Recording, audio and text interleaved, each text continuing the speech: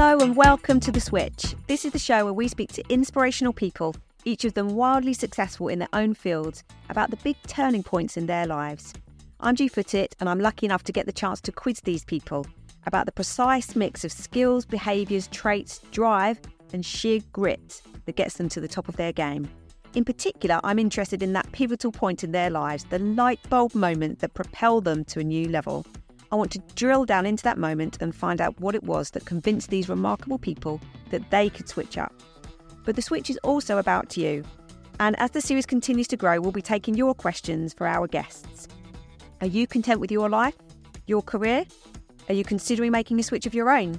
Are you maybe looking for a new direction or the motivation to take a step up? Whatever your situation, I hope that you can take inspiration from this show. To fill you in about me, my name is G, and I work at the UK's largest provider of face-to-face financial advice, St James's Place. And I'm involved in their academy, which has so far trained over 1,000 individuals to retrain to become financial advisors. These are people from all walks of life who have decided to make a switch of their own. To help inspire others to do the same, no matter what kind of switch you're considering, we're talking to extraordinary leaders in various fields, including entertainment, sport, psychology, and in this episode, someone with a unique perspective on both making changes in career trajectory and finding out a way to align personal values and motivation. We've called this episode Mind Over Matter as we explore the strength of mind and focus on goals to deal with setbacks, kicking on, and applying the critical skills acquired in one arena into another. Today's guest is someone with a unique perspective on these things, someone that has developed techniques and strategies that have been tried and tested and refined over 2 Olympiads into the furnace of elite sport, and are applicable to anyone or any profession that is ambitious and hungry for success. Today, I'm joined by now retired Olympic rower, turned author, public speaker and communications expert, Annie Vernon. Annie, welcome and thank you so much for taking time to join us on The Switch. Thanks, G. It's great to be here. Annie, we've got lots of fascinating things to discuss today. Your book, Mind Games, your current career path and professional engagements, but of course you became a household name as an Olympic rower. Could you maybe first tell us a little bit more about your early life and how you came to that sport? So my early life, I guess, informed the rest of, obviously, your values are formed as a child growing up, your family. And I grew up on a small family farm in Cornwall. And I think having a farming background, it's one of those things, if you meet another farmer's child, you immediately feel a rapport because you have the same values. You know, it's a life where, you know, if there's a problem on the farm, you have to sort it out. You can't call in HR or IT or technical support. You just have to crack on and do it. So you become very outcome focused. And I think that's several reasons that led me into a career in sport. But I think once you're in sport, you know, you're drawing on those values all the time because in sport, again, if you're not good enough, you can't change your body. You can't change what you've been born with. You have to just find the resources inside you to attack whatever it is you're doing. I discovered rowing as a teenager on a tidal estuary in Cornwall, which is quite a terrifying place to learn to row because you think most rowing boats are narrower than your hips, so they're not very stable at all. So you fall in when you're learning, you fall in a lot. And falling in on flat water is one thing, but falling in on water where you're, you know, kind of being pushed down the river at speed into moored boats makes you really keen on not falling in because it's quite terrifying. And then I was lucky enough to win a place at Cambridge University where rowing is, you know, it's like a religion up there. It's the biggest sport in the university by a long way. It's also a good place to meet tall men, which was part of my motivation at that point, and discovered I was quite good at it. You know, you benchmark yourself against other people in the university and thought, you know, I just want to give this a go and see how far I can take it. Wow. So did you have any idea about the ambition to get to the level of performance that you did?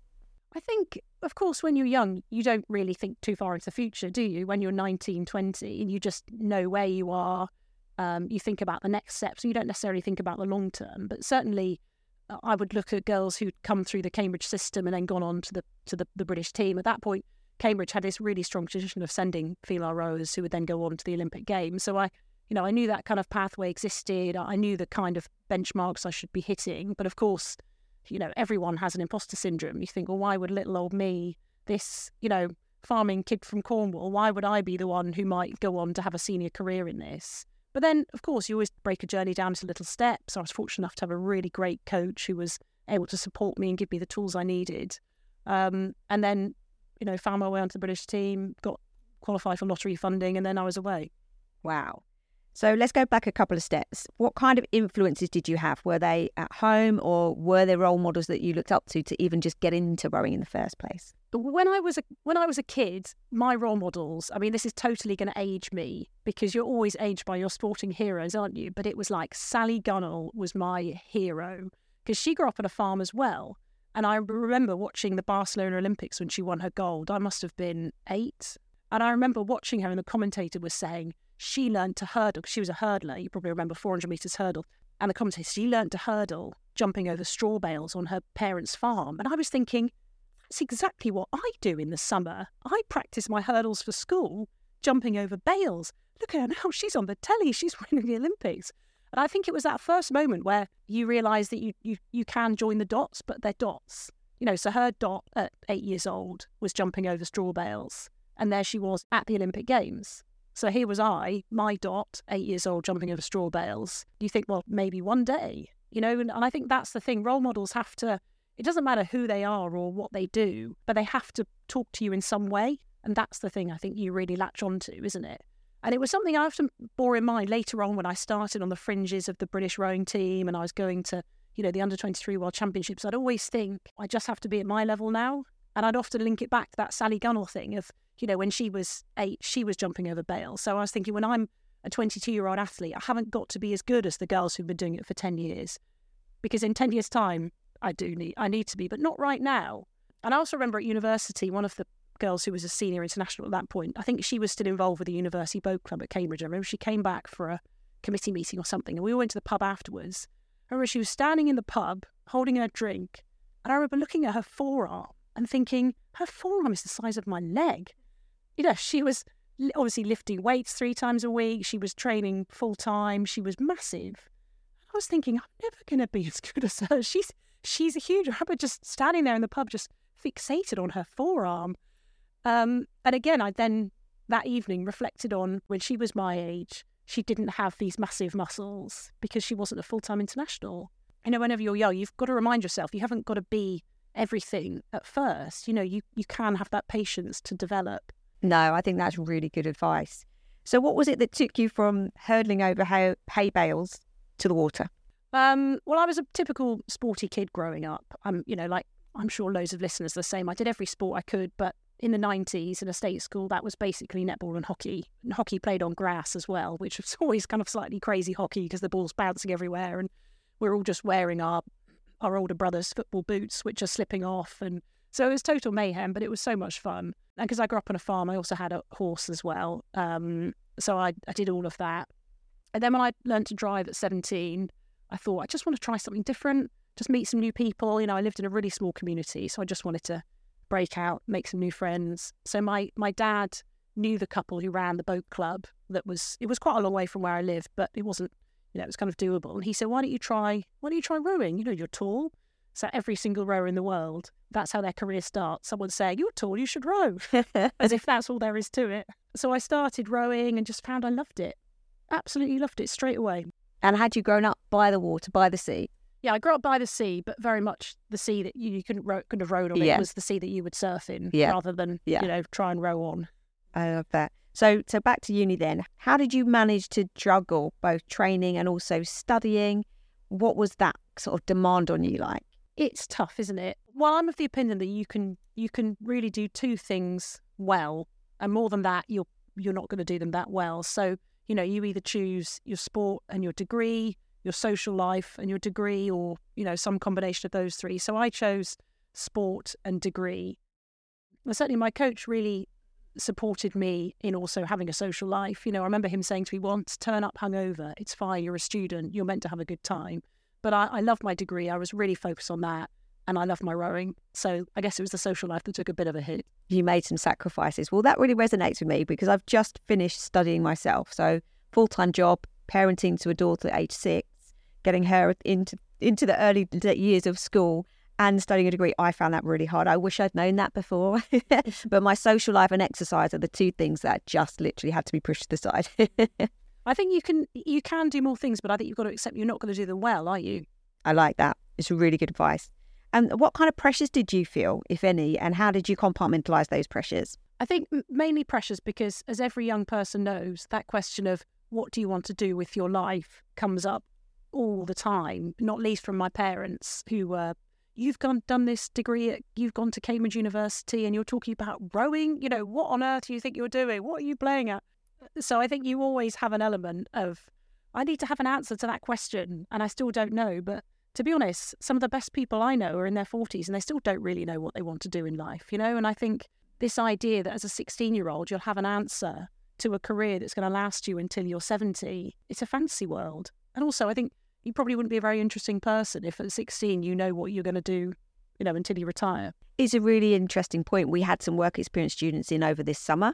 Our academy recruits people, second careerists. And I think that penny dropped for them because I think they were feeling under pressure. I need to choose a career. It needs to be the right career for the rest of my life. And then here we were recruiting second careerists and they were like, this decision isn't forever. It doesn't have to be forever. So I think those external pressures are sometimes quite challenging. So tell us about the degree. What was it you were studying? I was studying history. I was studying mainly medieval history. I did my dissertation on the Crusades. Wow. So quite niche. I loved it. It was around the time that Dan Brown wrote the Da Vinci Code, which was all about the military orders in the Crusades, which was precisely what I wrote my dissertation about. So I was able to poo-poo everyone reading it and saying it's all untrue. I am expert on the Knights Templar. Ask me everything you need to know. Don't read that rubbish from Dan Brown. Funnily enough, the public didn't agree and far more people bought his book than read my dissertation. I still don't quite understand it. I'll read it if you want to send it to me. Obviously, you enjoyed a huge amount of success in your rowing career, but one of the big themes that you cover in your public speaking and in your book is overcoming adversity, bouncing back from disappointment. Can you share a little insight into how you managed that? Yeah, so my rowing career in many ways was defined by one huge failure. Failure is a word that we don't like using so much, I think, in parlance, because it's, it seems something was to be fearful of and to be ashamed of. And so I was in a boat. We were the top-ranked boat on the British rowing team, and we were trying to be the first women to win Olympic gold for Great Britain in women's rowing. The men had won Olympic medals. Obviously, we'd won lots of Olympic golds in other sports, but women's rowing, we'd won silvers and bronzes, but never the gold. And our ambition was to be the first crew to win gold, and it was a 4-man boat. The crew won 2 world titles back to back, and I was selected into the crew and replaced somebody else, and we won a 3rd world title back to back, which was amazing. My first senior medal, being a world champion. It's pinch yourself moment. And then so we were going into the Olympic Games as reigning world champions, probably the favourites, and we didn't quite manage to do it. It was a race we led for 75% of it. And then the home crew, the Chinese crew, came through us right at the end, and we came away with a silver. And we were absolutely devastated. There's no two ways about it. We were absolutely destroyed by it. And in some ways, that's kind of defined me.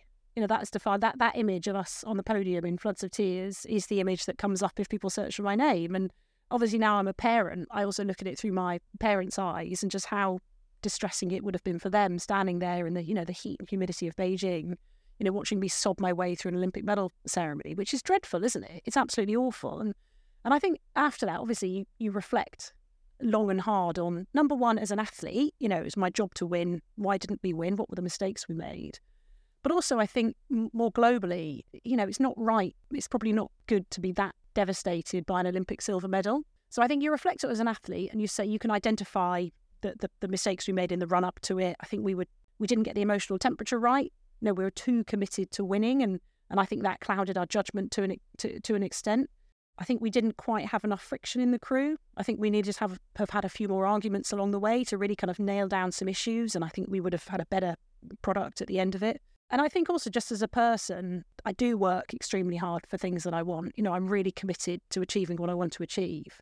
And I think that was probably the first thing I'd really set my mind to, that I just failed at. I just didn't do it, despite obviously working incredibly hard for it. So you spend so long trying to find the silver lining.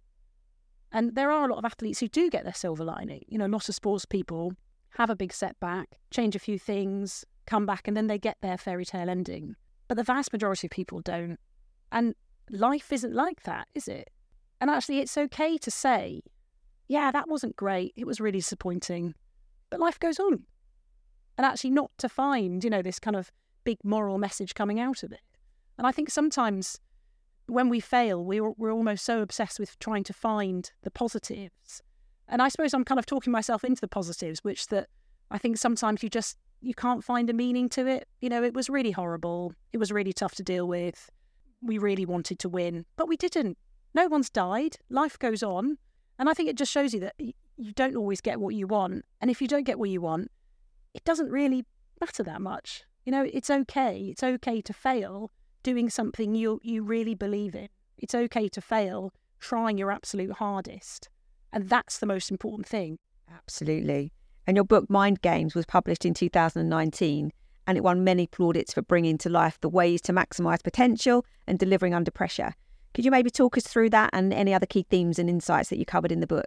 Oh, do you know what? Mind Games was so much fun to write. I'm a huge sports fan. Like a lot of people, I'm a total sports geek. And I had the opportunity to write the book, and I decided to base it on interviews with other athletes. So I basically rang every person in my network who works in sport or is an ex-athlete and said, can I talk to you about sport? This is also before really Zoom was a thing. So I just spent a lot of time travelling around the country and meeting people and interviewing them about how their brain works. Tell me about your hopes and dreams. Tell me about how you managed your emotions. I remember sitting down with Goldie Sayers, the javelin thrower, Olympic bronze medalist javelin thrower, and she talked me through her thought processes as she's running in to throw the javelin and told me all this insight about the world of throwing events in athletics, which is just so fascinating, So I loved it. I absolutely loved that process. It was just so enjoyable. And then I had the opportunity, like I said, once I'd done all my interviews, to then sit down and write the book and try and divide up all my material into chapters and try and understand how it would read and how, the nuggets that people would most enjoy reading about. Also, at this point, I was pregnant, so I was very much aware there was a big life deadline that I had to finish the book by, because after that, all hell was going to break loose. So that very much focused my mind on getting the book done as early as possible. And then, it came out, and it won the British Sports Book Awards in 2020, which was just, again, another proper pinch me moment. It was a great way for me to almost wrap up my sporting career, to really comb through it, to share some unbelievable experiences that other people had had, to shoehorn a few of my experiences in, but just have the opportunity to quiz other athletes about how their brain works and about, their best moments in sport, their worst moments in sport. How have you built your resilience? How have you developed teamwork skills? I mean, for a sports geek, it was fascinating. And luckily, a few people enjoyed the book as well, which is why it's done quite well. I'm grinning from ear to ear because I can see that your passion, your energy in talking about that process. So how did that process begin? Was it your idea, or did you have a book deal before you started? What was that all about? Right, this is going to sound really embarrassingly nepotistic, and I apologise in advance, but I met somebody at a drinks party who was a publisher for Bloomsbury, and then had a conversation with him. We went out for lunch, a few things, rumbled on, and then I had a book contract before I'd even picked up a pen, which I know is not the way it works for most people. I know most people write a manuscript, traipse it around hundreds of publishers.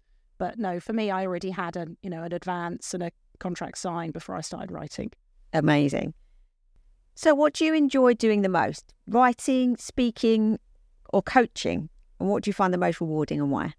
Well, I currently have a career at a careers platform for elite athletes, and my role is in marketing. So I have the opportunity to chat to loads of athletes who have come out of sport and come into every single career possible, including some of them here at St James's Place as financial advisors, which is an amazing opportunity for all of them, but also people who have set up their own microbreweries, people who have set up their own coffee roasteries, people who have gone into careers in, banking, finance, law, sales, marketing, and everything in between, which, again, I feel really privileged. I just get to chat to sports people about what they've done and how they've done it. As an athlete, you come out of sport often with a virtually empty CV, but what life experience you have and what challenges have you faced? I find that aspect of it so interesting. Again, for people to explain to me, well, in my sport, this happens, in my sport, this happens. And I'm saying, okay, cool. So how does that relate to what you do now in the workplace? And certainly, so for example, in rowing, it's pretty straightforward. You're lottery funded, you're on the rowing team, and until you either dropped or leave. Compared to football, where it's not unusual for someone to have played for 20 clubs. And I mean, gosh, how adaptable do you need to be? Different teammates, different coaches, different league, different support staff, different environment, different team culture, different captain, and suddenly have to adapt to that. So every sport is so different and puts so many different psychological challenges on the people who do it. I guess it's my role in marketing and content to pick that out and then tell those stories. Fascinating. So let's dig into that a little bit more for you then. This is the point where we look at the light bulb moment when someone makes the switch in their own career to a new realm of success. So what was the biggest switch moment in your life and your career so far? And can you tell us how you got through the career transition and what was the biggest challenge you had to overcome?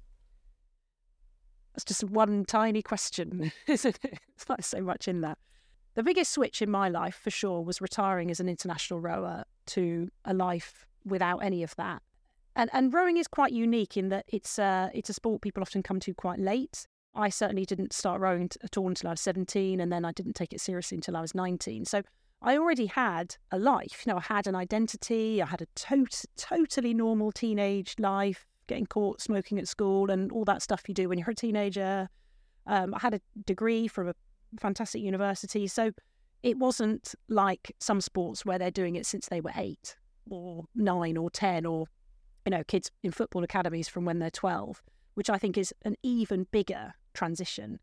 But for me, to decide that I was retiring from the rowing team, it was a few weeks before my 30th birthday. I'd been doing it for 9 years, full-time, lottery funded. And I'd done a few part-time degrees along the way, but I'd basically just been rowing for 9 years.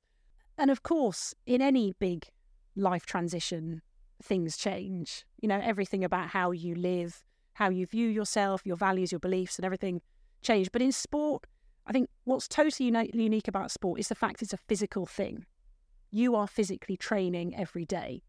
So what does that mean? That means you're burning a ton of calories.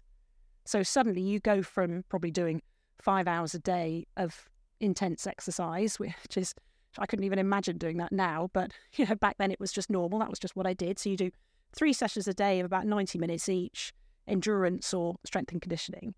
So for me, I was eating 4,000 to 5,000 calories a day. For a heavyweight man, it's more like 5,000 to 6,000 calories. You're drinking litres and litres and litres of fluid because you're sweating a lot. You need to sleep probably 2 hours more than a normal 29-year-old. You're on drugs testing, on a drugs testing regime, which is incredibly stressful. And the system we were under involved you having to submit 1 hour per day when you would be available for testing. And if the tester turned up and you weren't where you said you were going to be for that hour, that was a quote-unquote missed test. 3 missed tests within 18 months was a 2-year ban and a lifetime Olympic ban. So you imagine the stress of that. The stress of complying with anti-doping was unbelievable. I still occasionally have like a panic because I used to set my hour as 10 p.m. to 11 p.m. At 9:45, I suddenly sometimes still have a panic of, oh God, have I submitted my whereabouts? Yes, Annie, you retired 11 years ago, it's fine. So that just the day-to-day of your lifestyle totally changed. And I think that was the thing I really struggled with in the short term is, and this sounds really almost infantile, but I would say to my friends, how much are you supposed to eat? What's a normal plate of food look like for a woman? I know people say 1,500, 2,000 calories, but what's that look like? And also, when you're training that hard every day, particularly in the outside, you're hungry. And I didn't really feel hungry anymore. And I would say, how much alcohol is it okay to drink? Like, what's a normal not healthy, but what's a normal relationship for an adult with alcohol? Because I just didn't really ever drink that much. Weekends, you never have weekends as an athlete. So I said to my partner, son, what do people do weekends? He's like, well, you go out on a Friday night and you go and see your parents roast on Sunday. I said, oh, right, great. Just the day-to-day lifestyle bit was the bit that I really struggled with. Your body composition changes because you're not lifting weights 3 times a week. And you particularly notice that more with the guys because obviously men carry more muscle mass than women. So some of the guys, you see them a year after they retired and you'd say, where have you gone? You've just shrunk. And so for me, it was definitely the lifestyle transition, not having that exercise in your life all day, every day, which determined everything about, your energy levels, your endorphins, your social life, all this kind of stuff. You have to relearn it like you've just emerged from Mars, It's fascinating. And what about the whole feeling of, that has been your life for a decade or more and the fame that came with it? How did you cope with that transition? You go from being the centre of a lot of people's world to being the centre of no one's world. You go from a point where you have all these experts who are there to look after you and make you the best athlete you can be. So if I had a back injury in the morning at training, either that afternoon or the next morning, I'd be in Harley Street seeing an expert.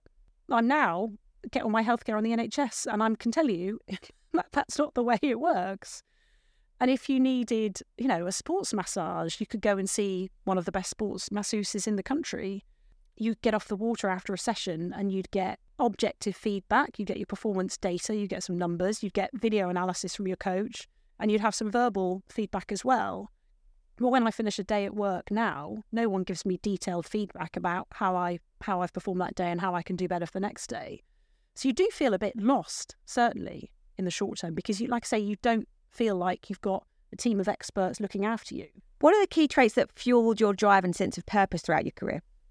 The key motivators and drivers for me was I just wanted to be successful. I really wanted to win medals. I wasn't doing it for the lottery funding. I wasn't doing it necessarily for the love of the sport. I was really motivated by being successful. That's kind of like a fixed mindset view, or I was just really obsessed with winning medals. But equally, international sport is incredibly hard. It's incredibly brutal. It's ruthless. It's demanding. You've got the spectre of injury hanging over you all the time. You put a few feet wrong, or you get a few things wrong on trials, and suddenly you can be, the cards all shuffle and you'll be at the bottom of the pack rather than at the top. So it's a really stressful existence. And I was really focused on, I'm not here for a good time. I'm here to try and be successful and do something no one else can do. And it is addictive. Being the best in the world at something is incredibly addictive. And once you've done, and before you've done it, you're desperate to do it. And then once you've done it once, you're desperate to do it again.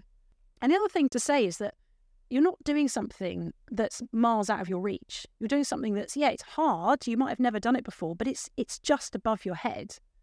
If someone said to me now, can you teach a French lesson to 30 kids? I'd be terrified because I wouldn't even have an idea of where to start. And that feels like it's totally out of my capabilities and knowledge. But when you're in a, elite sports team and you're trying to win medals, it's not a million miles away from where you are. And so I think it's just addictive, that sense of progress, that sense of getting better. Once you reach a certain level, having that feeling of, I know what I'm doing, I've got a real sense of control here, I know what good rowing feels like, I know, the pieces of the jigsaw I need to put in place. And if I can do all that, maybe I can produce this unbelievable performance. So it is that buzz as well of when you do get it right, it's phenomenal. And that's addictive. I can only imagine. If you read my book, you'll know all about it. Absolutely. And what would you say to people listening who might be on the verge of a career change in their lives or in their careers? What key things have you learned from your experiences as an elite athlete, as a comms professional, as a leadership coach, and as an author? And how has this influenced your personal professional points of view? I think in any big life transition, you've got to be brave about it. You've got to have courage. Sport, and I can only talk about the transition out of sport, but sport is really simple.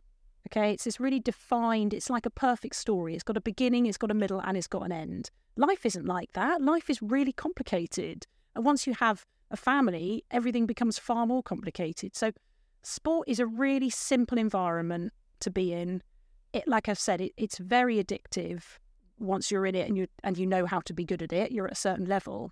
And stepping outside of that is terrifying. Obviously, first of all, you lose your income, which is significant. So you suddenly have to think, well, where's my paycheck going to come from next month? But also, it's so defined. You know exactly what you're doing every hour of the day, and you have all these experts there to look after you and nurture you. So life is really laid out for you. And within that, you have a 12-month cycle where you're building up to the World Championships, within a 4-year cycle where you're building up to the Olympic Games. So it's so defined and it's so clear, and you step out of that and it's like you've stepped out of a classroom into just this grey morass of confusion. You've got no pathway, you've got no way of defining your success, you've got no obvious next step to go to. And suddenly it's both exciting because, the world is open to you again, but it's also terrifying. And I certainly had more than one night where I'd wake up in the first few years after I retired just thinking, what am I doing? I've got no direction. I've got no purpose. I've got no mission. What am I doing with my life? And then you'd wake up in the morning and you'd think, oh, I had that really strange dream last night, But it is terrifying and it's really tempting to go back again. And I think you have to have, well, for me, just a lot of courage to say, I'm not going back. I am retiring. I am retiring for the right reasons. My partner had also gone through a big life transition as well. He was a corporate lawyer and he'd left that to become a climate scientist. So he was very much, I had the same, you doubt yourself, but I made the right life change. You have to stay on this course. This is the right thing for you. Going back to rowing is the easy option because it's familiar. Have courage, back yourself in this new life. It is the right thing to do. Wow. And just talk me through as well, being the very best of your game in competitive sport, elite sport, you have to be 100% focused on that outcome. You can't have one eye somewhere else on your future career, I'm imagining. So now you help other athletes transition from sport, and we're trying to help them think about this earlier maybe because of that sort of cliff edge, if you like. So I was doing this, I had everything mapped out for me, I had my earnings mapped out for me, my time mapped out for me, and suddenly that's not here. Trying to make that transition a bit smoother. But how does that work in elite sport? Because my opinion of it my thought about it is you have to be 100% focused. So when can someone start to think about that? You have to be 100% focused on your sport, but every sporting career finishes. And actually, a lot of athletes will say, obviously for women, it's extremely hard to have a family while you're competing. But obviously for men, you're not the one literally having the baby. So a lot of men will say, once I had children, actually, I became a better athlete because I wasn't as totally single focused on what I was doing. And I wasn't just rugby. I would come home and totally forget about the rugby. And we would give, at LAPS, Life After Professional Sport, we would give the same advice to any athlete. Have a plan B. It can take the pressure off your career because actually if everything's going well in sport, you're great, you're on top of the world, but it's never going to go swimmingly. You will have injuries. You will be dropped. You will have contract disputes. You will have a period where you're just not being selected for the team. And actually, if you have this other part of your life that you're either planning or just thinking about, it can just make you more resilient because you're not putting all your eggs in one basket. And like I said, we would say it's better to have a plan B and not use it than not have a plan B and then need it. I love that.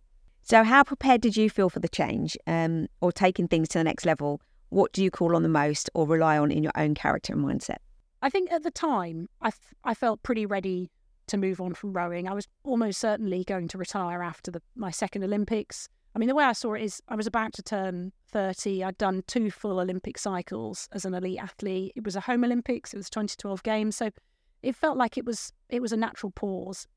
But also for me, when I went into my first Olympic cycle, I had a certain set of questions I wanted to answer. After that first games, you kind of recover and recoup. And I thought, actually, yeah, I've got some other questions I want to find out. And then after my second Olympics, I thought, actually, I've kind of answered everything I wanted to know. I've pushed myself as far as I think I'm going to go. I'm ready to move on. I'm ready for the next step. You always reflect back on that. You think, well, that was then, this is now. And certainly when I went to write the book, that was just a huge privilege and really exciting. But I've always tried to be quite focused in my post-rowing career in the same way I was when I was rowing. Why am I doing this? What's in it for me, long-term, short-term? And how does this fit in with my values? Now I have kids, my values have changed. Your life priorities change. And I think, I'm not an island. I'm not just a single-minded rower anymore. I've got all these other people to look after and people to consider. So I think you've always got to have that vision of how I want my life to be. Do I want to be self-employed? Do I want to be employed? Do I want to work full-time, part-time? And I think it has to fit in with the rest of your life. In the same way that there's no way you'd have a personal relationship with somebody who didn't share your values. Your work has to share your values. I say to every athlete that retires, what do you want your life to be like? In the same way, you would never enter a romantic relationship with somebody who's completely different with you. You've got to have a workplace relationship that fits with how you want it to be. Otherwise, you will never be happy. I think that's such good advice. Thank you. So you published your book on the psychology of performance and success, and you speak to people about those themes and other moments in your life at events. And there are countless testimonials to back it up. But what made you feel confident in your unique perspective and to bring that value to others? I think there's people who are really good at doing it, and there's people who are really good at talking about it. And I like to think that I'm, and I think part of writing the book was that I wanted to bring people into that world of elite sport. So when they sit there and they watch Wimbledon and they see, I don't know, somebody fluff championship point on their serve, having served like an absolute dream the whole way through the game, I want to be able to understand what might have happened in their head to create that. In the same way, when you see a David and Goliath performance at the Football World Cup or the Rugby World Cup, I wanted people to think they kind of understood why it might have been happening. So I think I've always been interested in seeing sport from the external side. And certainly, I think the psychology of sport is something I really had to learn. I think I was terrible at the psychology side when I started, and I had to almost learn it from scratch. If you've struggled at something, it then makes you far better to explain it to other people. So I love talking about the psychology of sport and trying to explain it to people who have never experienced that. And I just think, sport isn't an island. There's so many parallels between what we do in sport, what we do in the workplace, what we do elsewhere in life. And I love trying to find ways to make it relevant to people.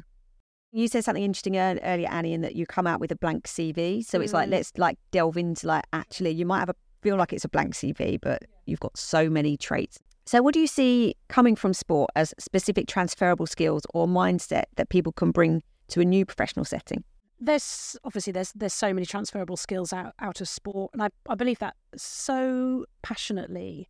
And I think you get employers who, for whatever reason, they're not into sport, and they kind of look down their nose a bit at people who've done sport at the highest level. And I think you've got footballers who've taken a penalty in front of 40,000 people in a major stadium. I mean, you can't tell me that's not a level of pressure that 99.9% of the people have never experienced. And not only have they come through that, they've thrived. They've scored that penalty, or maybe they've missed that penalty, but they've learned an amazing lesson from that experience. Because what you get in sport, which you don't get in life and you rarely get in the workplace, you get immediate feedback. For example, if I had a bad night's sleep, the next morning, all of my training scores, all of my performance data would be down. So I now know from a health perspective how critical sleep is. Whereas somebody around, here in the City of London, they might, just have an extra coffee on the way to work. I can push on through the day, I'll be fine. Whereas I know for a fact, this is a health question. And I can tell you, because as an athlete, you have your scores, particularly on a rowing machine, right there in front of you. And because you get this immediate feedback, it changes everything about how you approach that next challenge, because you know what works and what doesn't work, And I mean, I remember racing early in my career at the World Championships, and we were both, whereas in a two-person boat, we were both really young. We didn't really know what we were doing. We were very powerful, but we didn't really know what to do with all that power, a bit like two bulls in a boat in some ways. We were very enthusiastic, and at the World Championships that year, the weather was very adverse. Rowing's an outdoor sport, that's part of the game, but challenging weather conditions is something which, for inexperienced people, is more of an issue than if you've been doing it for a few years. And we missed out on a medal by a photo finish, so we came fourth. And fourth, people say it's the worst position in the world, and it is the worst position in the world, particularly in rowing, where it's a 6-boat race. So half the crew go and get their medals, half of the crews turn around and go home, feeling sad. And it's one of those real sliding doors moments, I think, where after that race, we changed so much, the two of us. We said we missed out by, I think it was 0.3 of a second. My teammate would know. She remembers everything about every race she's ever done, but it wasn't much. And afterwards, we changed everything, because it was like this biggest wake-up call. This is a race that we could have won a medal. We should have won a medal. But, we made 10 serious mistakes, either on the day or in the lead up to the day. So then you go away and you break down those 10 serious mistakes, and you're like, okay, so what could I have done differently? And you analyse everything about technically how you're rowing, how as a crew we were talking to each other, how we built up for that day, even down to things like, I remember she loved racing. That was a real big thing for her. And I used to get really nervous around racing. So even things like that, we'd never had that conversation where I'd say, look, I'm absolutely terrified. I'm going to control my nerves, but I'm not happy right now. Whereas that was her happy place. She said, I love racing. Training's so boring. Racing's great. And I'd be saying, I love training. It's not boring at all, but I'm terrified of racing. So things like that, we just realised we'd never had these conversations. And I think had we been 0.3 of a second faster and got a medal at that race, it just would have papered over all of those cracks. We would never have gone into that granular level of detail about how we were performing. But I think the biggest learning from that particular experience was afterwards. We said to each other, we didn't believe we could win. We didn't believe we could get a silver or a bronze. And I think had we done it, it just would have been a massive surprise. And again, it would have given us this false sense of, competence that we didn't have. And I think in the workplace, you very rarely get those moments where you must draw a line in the sand and you analyse everything, both macro and micro level, and going back and saying, well, if we didn't believe we could win, what do we need to do to put ourselves in a position where in 12 months' time, the World Championships rolls around again? How are we going to make sure we do actually sit on the starting line thinking we know we can win and we know how we're going to win? So there has to be that trust and belief underpinning it, but you've got to have a plan, because belief without a plan is just hot air. So I think in sport, you have the capacity to analyse your strategy, but you also ask these quite big emotional questions of yourself. Am I confident in myself as a leader, for example? Am I confident in myself in a competitive situation? Do I really trust my teammates? Whereas I think in the workplace, you don't necessarily get those moments when you're exposed. So I think in sport, you then, when you go into the workplace, you're happy to have these moments where you hammer out every detail and you challenge people and you have difficult conversations and you argue with each other because you have to get everything on the table in order to get better and improve, and I think you have that ability because you've been tested. So a couple of things you've mentioned, Annie, I'm just going to ask you a few more questions about. I absolutely agree with all of that, and I think it's fascinating listening to you with the level and depth that a professional athlete goes to just make that marginal gain. It's absolutely fascinating. So I think one of the key transferable skills that professional sports people come with is the fact that they are coachable.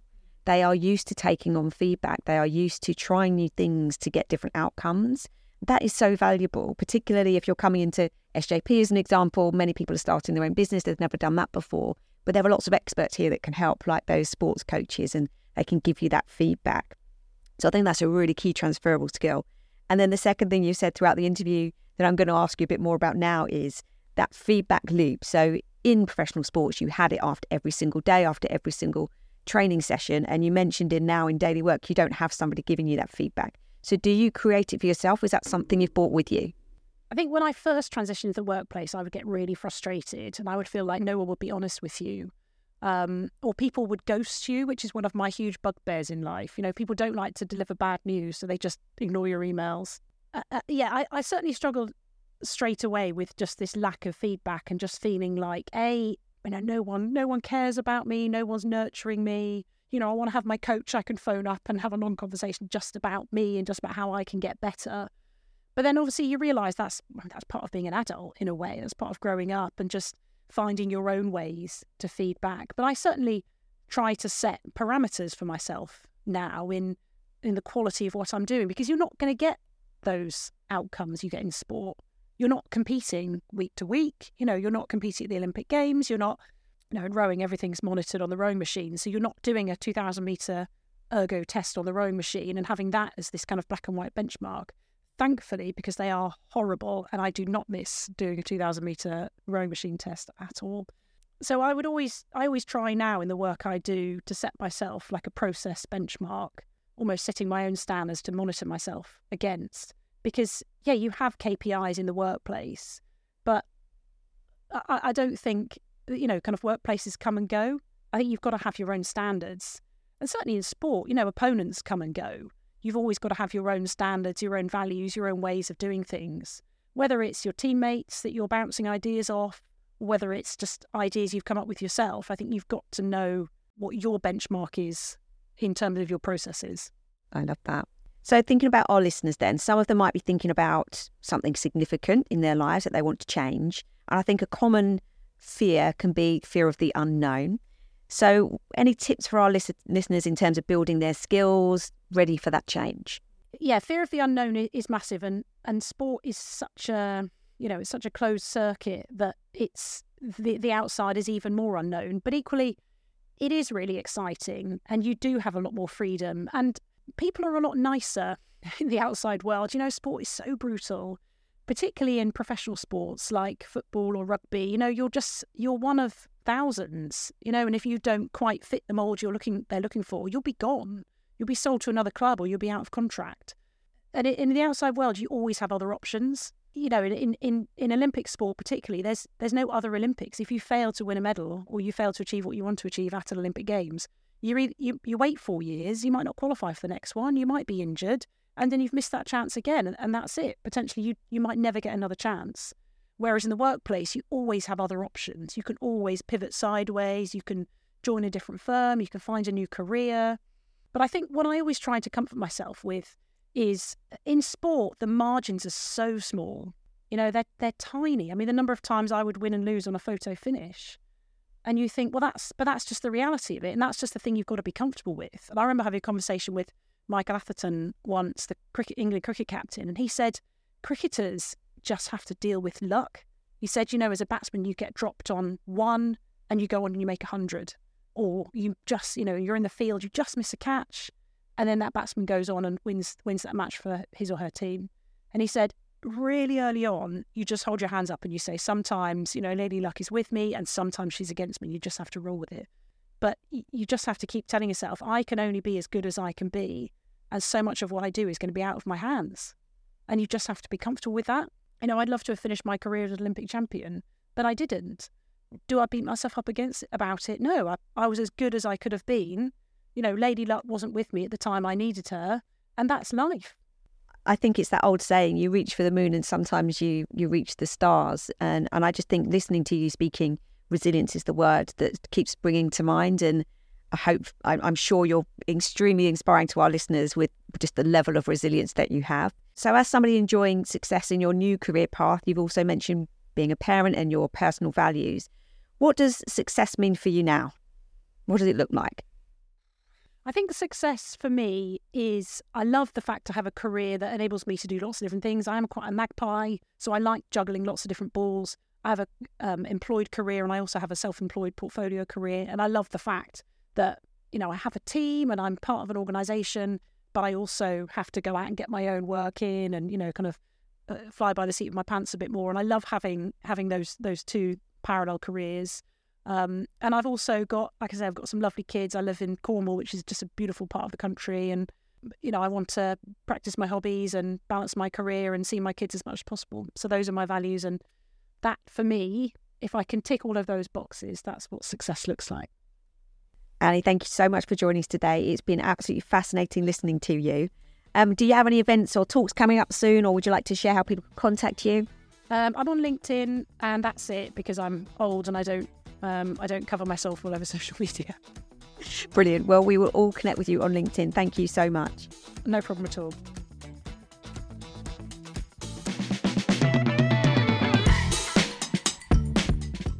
We just recorded our latest episode of The Switch, Mind Over Matter with Annie Vernon. If you like what you heard, please give us a 5-star review on Spotify and follow us.